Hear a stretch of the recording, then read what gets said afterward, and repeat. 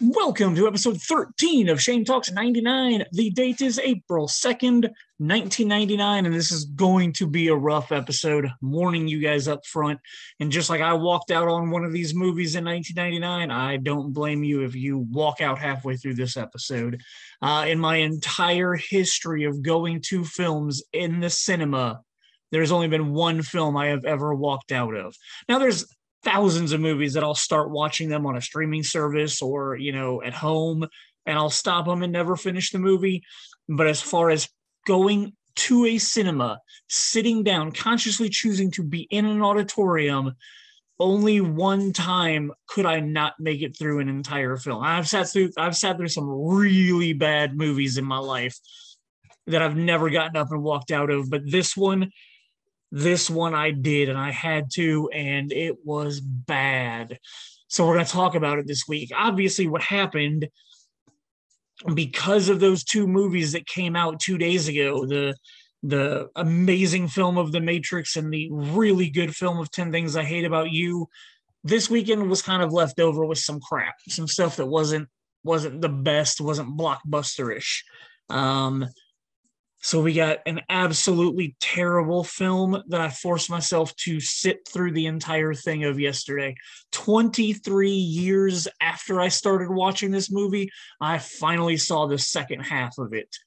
Our second movie that we're going to talk about tonight, I know it never played at a mainstream theater, at least not the one that I worked at. It probably played at our sister location, the Castleton Arts Theater. I can't confirm that for 100%. I don't remember it playing there, but it definitely did not play at the theater that I was working at. So I think this might be a short episode, but at the same time, we all know that I like to talk a lot. So 23 years ago, I was a floor staff employee. I was working for Jason's older brother, Dave. He was my boss at the Clearwater Theater. We had just recently watched The Matrix together. So when we were closing out a couple of days later, he told me, hey, I got to stay and watch the out-of-towners. Back then, back in the day, we had quality control screenings that we had to do because we had to make sure that the films were spliced together properly. It wasn't like now where it just comes in on a digital hard drive and, it's a digital file now. We actually had physical people splicing reels of film together, and there was human error back then. So you had to watch everything to make sure all those splices went through properly. So Dave was like, I have to stay and watch the out-of-towners. You want to stay and hang out with me? I look at Dave as like an older brother to me. So when he asked me, I said, sure, I'll stay and watch the movie with you. Let's do it. We didn't make it through the whole movie together. About halfway through the film, we did something that I've never done it since then. And we walked out. I never knew how this movie ended. It was based on a Neil Simon play. I'd seen scenes from this movie done in my drama classes in my life. I knew it was a remake of a 70s film. I believe Walter Matthau starred in that one. Still never watched that movie either. This one left such a bad taste in my mouth, I couldn't do it. So, as I was rewatching it yesterday, I started having, a little bits of memories of, I remember this, I remember that. And we got to the point where our two main characters end up at the nymphomaniac sexaholics meeting. And I was like, ooh, would this have been where Dave and I were like, man, we've had enough of this movie? I mean, I don't know, maybe. But then kept going a little bit more, and a scene hit me where I remember this was the scene where Dave looked over to me and was like, I'm done with this movie.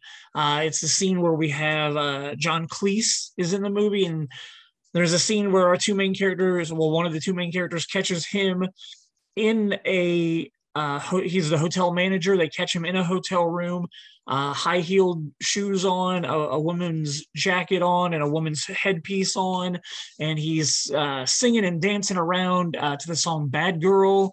Obviously, done as a comedy bit, but I remember after that scene, Dave was like, I can't do this anymore, and I was like, I agree. So we got up. We watched the movie in Cinema 6. I remember that. It was the biggest one on the left side of the concession stand, and the video games were directly in front of it in the lobby. So we were able to prop the doors open so that we could peek our heads in and see that the movie was still playing and was still in frame while we stood at the Time Crisis 2 machine, Dave put it on free play for us, and we played, another hour of Time Crisis 2, ended up beating the game while not watching this crappy movie. So I've learned that everybody, like, this movie is so bad that everybody is just willing to let you stream it. Like, it's on HBO Max, it's on Cinemax, Cinemax Go, I think they call it. It's on DirecTV to stream, and it's even free if you want to stream it on the Hoopla app. But I don't recommend it. I don't recommend watching any of it. Like this, like I was watching it going, this is like a GoBots version of a John Hughes film. Like it has attempts. It's like a piss poor made for TV wannabe fanboy version of a John Hughes film. Like it's got stuff that it wants to be John Hughes. Like it's got, the comedy attempts. It's got, miscommunication. It's got, one character talking about one thing while another character is talking about something else and they're not communicating properly. Like it's got all the stuff that John Hughes does so well. And Neil Simon is a brilliant playwright. I don't understand how this was adapted into such garbage. Like it's got two really good actors in it with Steve Martin and Goldie Hawn. I usually like the majority of the work that the two of them do. Their performances in this movie they literally are just like phoning it in. They feel flat. They don't feel enjoyable. Like it's like they didn't even enjoy making the movie. They knew it was so bad.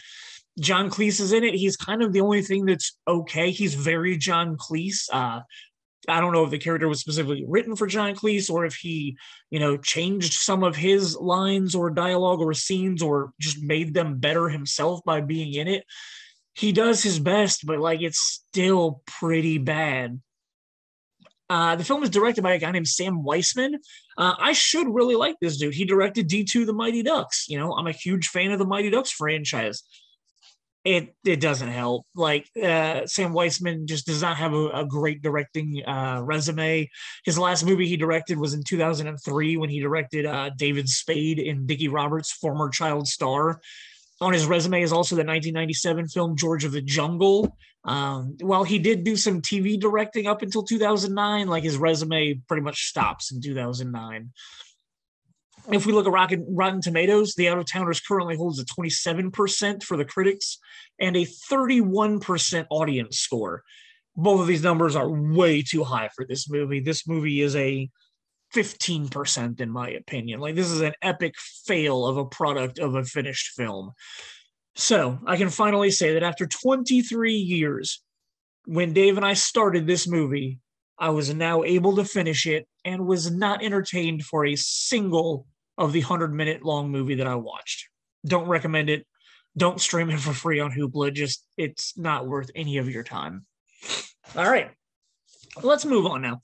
We're going to talk about a different movie, a movie that, again, I don't know when it was released here locally in Indianapolis in 1999. I know for a fact it didn't play at my theater, which was a mainstream theater. And I spent a lot of time at the Arts House. That was our sister theater in town. I don't remember it playing there, but it probably did. The movie is called A Walk on the Moon. It's, I don't know. It's when it was at the video store in 2000, I really remember seeing the box art a lot. And it was always one of those ones where it was like, oh, that looks interesting. It's, a guy and a girl laying with essentially what's at Woodstock when you watch the movie, but laying down head to head. Never got around to watching it. So yesterday, finally made the time to sit down and watch the movie. It took me a long time, and it unfortunately opens with the now black mark of seeing the Miramax logo at the beginning of a movie. Granted, it's on every Kevin Smith movie, a lot of the early Kevin Smith movies when I watch them. So, it sucks having to see it knowing, how the Weinsteins have tarnished their body of work that they did while they were running the Miramax company. But, and it's kind of weird because Miramax eventually became the property of Disney, but Disney streams their stuff on Hulu. For some reason, this film I had to find it on Paramount Plus to stream, so I don't know how the contracts ended up working out, or what happened with it that it ended up becoming a Paramount Plus movie to stream. So that's where you can watch it if anything I say interests you in it. Because I do kind of regret not seeing this movie in the theaters. I regret not seeing it back in the 90s. Because while it's not perfect, and I'll get to, some of my issues with it, it's still something that I really enjoyed watching the movie. I'm glad I watched it, and it would have been fun to watch, 23 years ago. In the 90s, I always felt like I was born a little too late. I loved music from the 60s and 70s. Like going to Woodstock was one of those things that I really wanted to do. And this film is filled with amazing music. We've got stuff from Bob Dylan, Jimi Hendrix, Bobby Darin, the Yardbirds, the Grateful Dead, Jefferson Airplane, Janis Joplin, Joni Mitchell, Crosby, Stills, Nash and Young are in here. Like my buddy Jimmy, he probably loved this soundtrack. I don't know if he ever watched the movie or if he ever listened to the music from it, but these are all bands that I know he loved. So I'm sure he would have loved that soundtrack. Like I said, the movie takes place around the time of Woodstock. It's the summer of 1969. And like even in the year this came out in 1999, 30 years later, we had Woodstock 99. And as much as I wanted to go to Woodstock when I was younger, I really wanted to go to Woodstock 99 that summer. Like it was one of those things like, I'm going to go to Woodstock. I'm just going to drive out there. I'm going to go do it. Well, I never did. And thank God that I didn't, because knowing the type of person I was in 1999 and knowing the substances that I was abusing with myself and putting into my body back in 1999, like I would have ended up dead or in jail if I had made it out there for Woodstock 99. So thank God that never happened. Getting back to the movie, set in the summer of 1969, two major events kind of transpire throughout the movie. One of them is some of the characters ending up at Woodstock, and then the other one is a bunch of the characters watching the moon landing together. When we look at the main cast of this movie, the father of the family is Liev Schreiber, huge Miramax, employee. He did a lot of movies for Miramax, including the Scream movies, Phantoms, and a couple of other things at this time. So Liev Schreiber, getting his time in front of the camera in a Miramax film, and his wife is played by Diane Lane. Diane Lane is somebody who her entire career, I've always found her extremely attractive. She's always been, that older woman to me. So it was nice to be able to go back and see her, as I would have remembered seeing her in 1999. And she is just absolutely gorgeous. She has aged to perfection, much like a fine wine. She was beautiful then, still looks beautiful today. So it was really nice getting to go back and see her acting like in her like prime. Her daughter, their daughter, Liev and Diane's daughter in the movie, is played by Rogue herself, Anna Paquin, a year before the X-Men movie came out. We've already talked about Anna Paquin in 1999 because she played Zack Seiler's little sister and She's All That. And later this year, I want to say it's like August, she's in a movie called It's All the Rage that has quite a few other actors that we've mentioned, in the last couple of weeks. So that's going to be a big movie to talk about, even though it was kind of not really a big hit. So that family dynamic, the three of them and their younger brother, the actor I don't know, they end up going to the Catskills for the summer. But Liev Schreiber's character still has to drive back to New York City to work during the week. So the family is there for 5 days by themselves while, mom and then Liev Schreiber's mother is another character that's there also. She's there helping with the kids and whatnot, but it just gives Diane Lane's character, she just really feels isolated and alone, like taking care of the kids by herself, not really have any friends up there or anything. And that's when she ends up meeting and finding companionship with a Viggo Mortensen. And we're like 2 years away from him becoming Aragorn in the Lord of the Rings franchise. Kind of a good weekend for Lord of the Rings because, on April 2nd, we've got Viggo Mortensen, and 2 days ago on March 31st, we had Hugo Weaving when he was in the Matrix films. So getting ready for that Lord of the Rings stuff coming up in 2 years. And I don't know what it is about casting Viggo Mortensen around this time, but he definitely had like a vibe that he gave off, because the year before in 1998, he was the object of another married woman's affection when he was in A Perfect Murder, the remake of the Hitchcock movie. So I guess that's kind of what Hugo was known for at that time, was being the like guy that every woman wants to cheat on her husband with. So it's a lower budget 90s film that we're dealing with here, and not a really big studio picture. So I don't think it was shot on 16. It still looked like it was shot on 35, but it just had like a grainy, gritty bit to it that probably was used to give it the vibe that it's old, it's from the 60s and stuff like that. Diane Lane's character de-evolves because of her isolation and loneliness, and leads her to having those wandering eyes to Viggo. They share a lot of friendly moments together that then end up going like full hardcore affair, and we get to see Vigo's nice butt in the water sex scene that they have in this movie.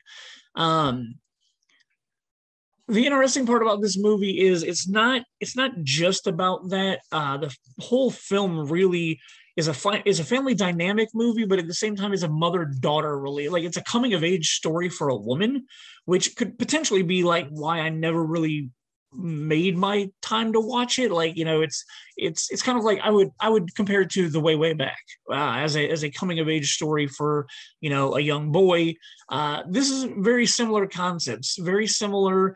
Anna Paquin getting away from her family, getting away from her mother, and trying to find love for herself, trying to date a boy, get a boy to like her. She has her first kiss this summer. She ends up having her first period this summer. Like, it's a total coming of age story for young Anna Paquin.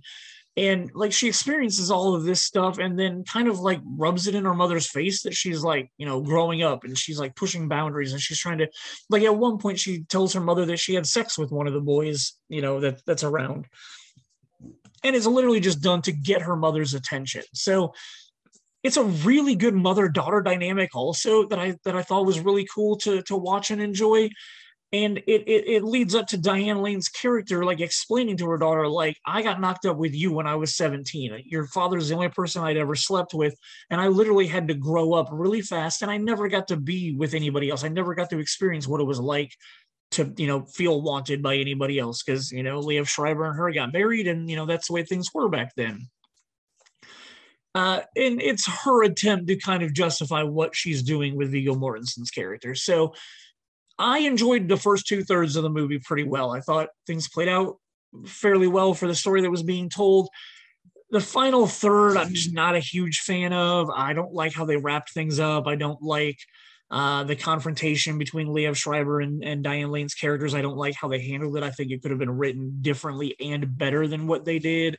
So while I do think it's a good movie and I do enjoy what it was, I'm not completely a fan of their choices for it. So the other thing that I really liked about this movie, looking into it, I found out that it was directed by Tony Goldwyn, an actor who I really like, who in 1999, we will talk about him a little bit when we talk about Disney's Tarzan, because he was the voice of Tarzan. Another thing for Tony Goldwyn that's pretty awesome and worth noting is the fact that in 2006, he ended up directing the Zach Braff, Jacinda Barrett film, The Last Kiss, which is one of my personal favorite movies. I actually really, really enjoy it. I love the soundtrack. A lot of people think that Zach Braff directed it, just kind of because he was coming off of Garden State and stuff like that. But it actually was directed by Tony Goldwyn. Probably, I mean, I enjoy it a lot more than Garden State, and it's interesting because it also deals with a main character who is involved in some infidelity. So I'm not saying that that's Tony Goldwyn's like MO or anything. I just find it interesting that he was able to tackle both of those films pretty well. So kind of a slow, dull week, April 2nd, 1999, but that's because we just had two amazing films that came out 2 days earlier. And next week, April 9th, we have two really good movies. It's a teenage weekend. If you were a teen, you probably double featured it, bought ticket for one, snuck into the other one. We have Go and we have Never Been Kissed. So super excited to talk about both of those movies. Go, one of my all-time favorite movies, especially from 1999. Both the film and the soundtrack are things that I love. Never Been Kissed, one that I've been revisiting a lot recently, with the regular podcast having Jason Richardson on there, and that's one of his favorite movies from this time period. Like, I've gone back and watched it a couple of times in the last 2 or 3 years, our rom-coms episode, and then in 2019 when I was trying to rewatch a lot of these movies from 1999. It's really enjoyable, a lot better than I had remembered it being. So it's gonna be a lot of fun to talk about both of those episodes next week. Really appreciate you guys listening. If you made it this far, if you walked out halfway, maybe in 23 years you'll finish the episode. Thanks.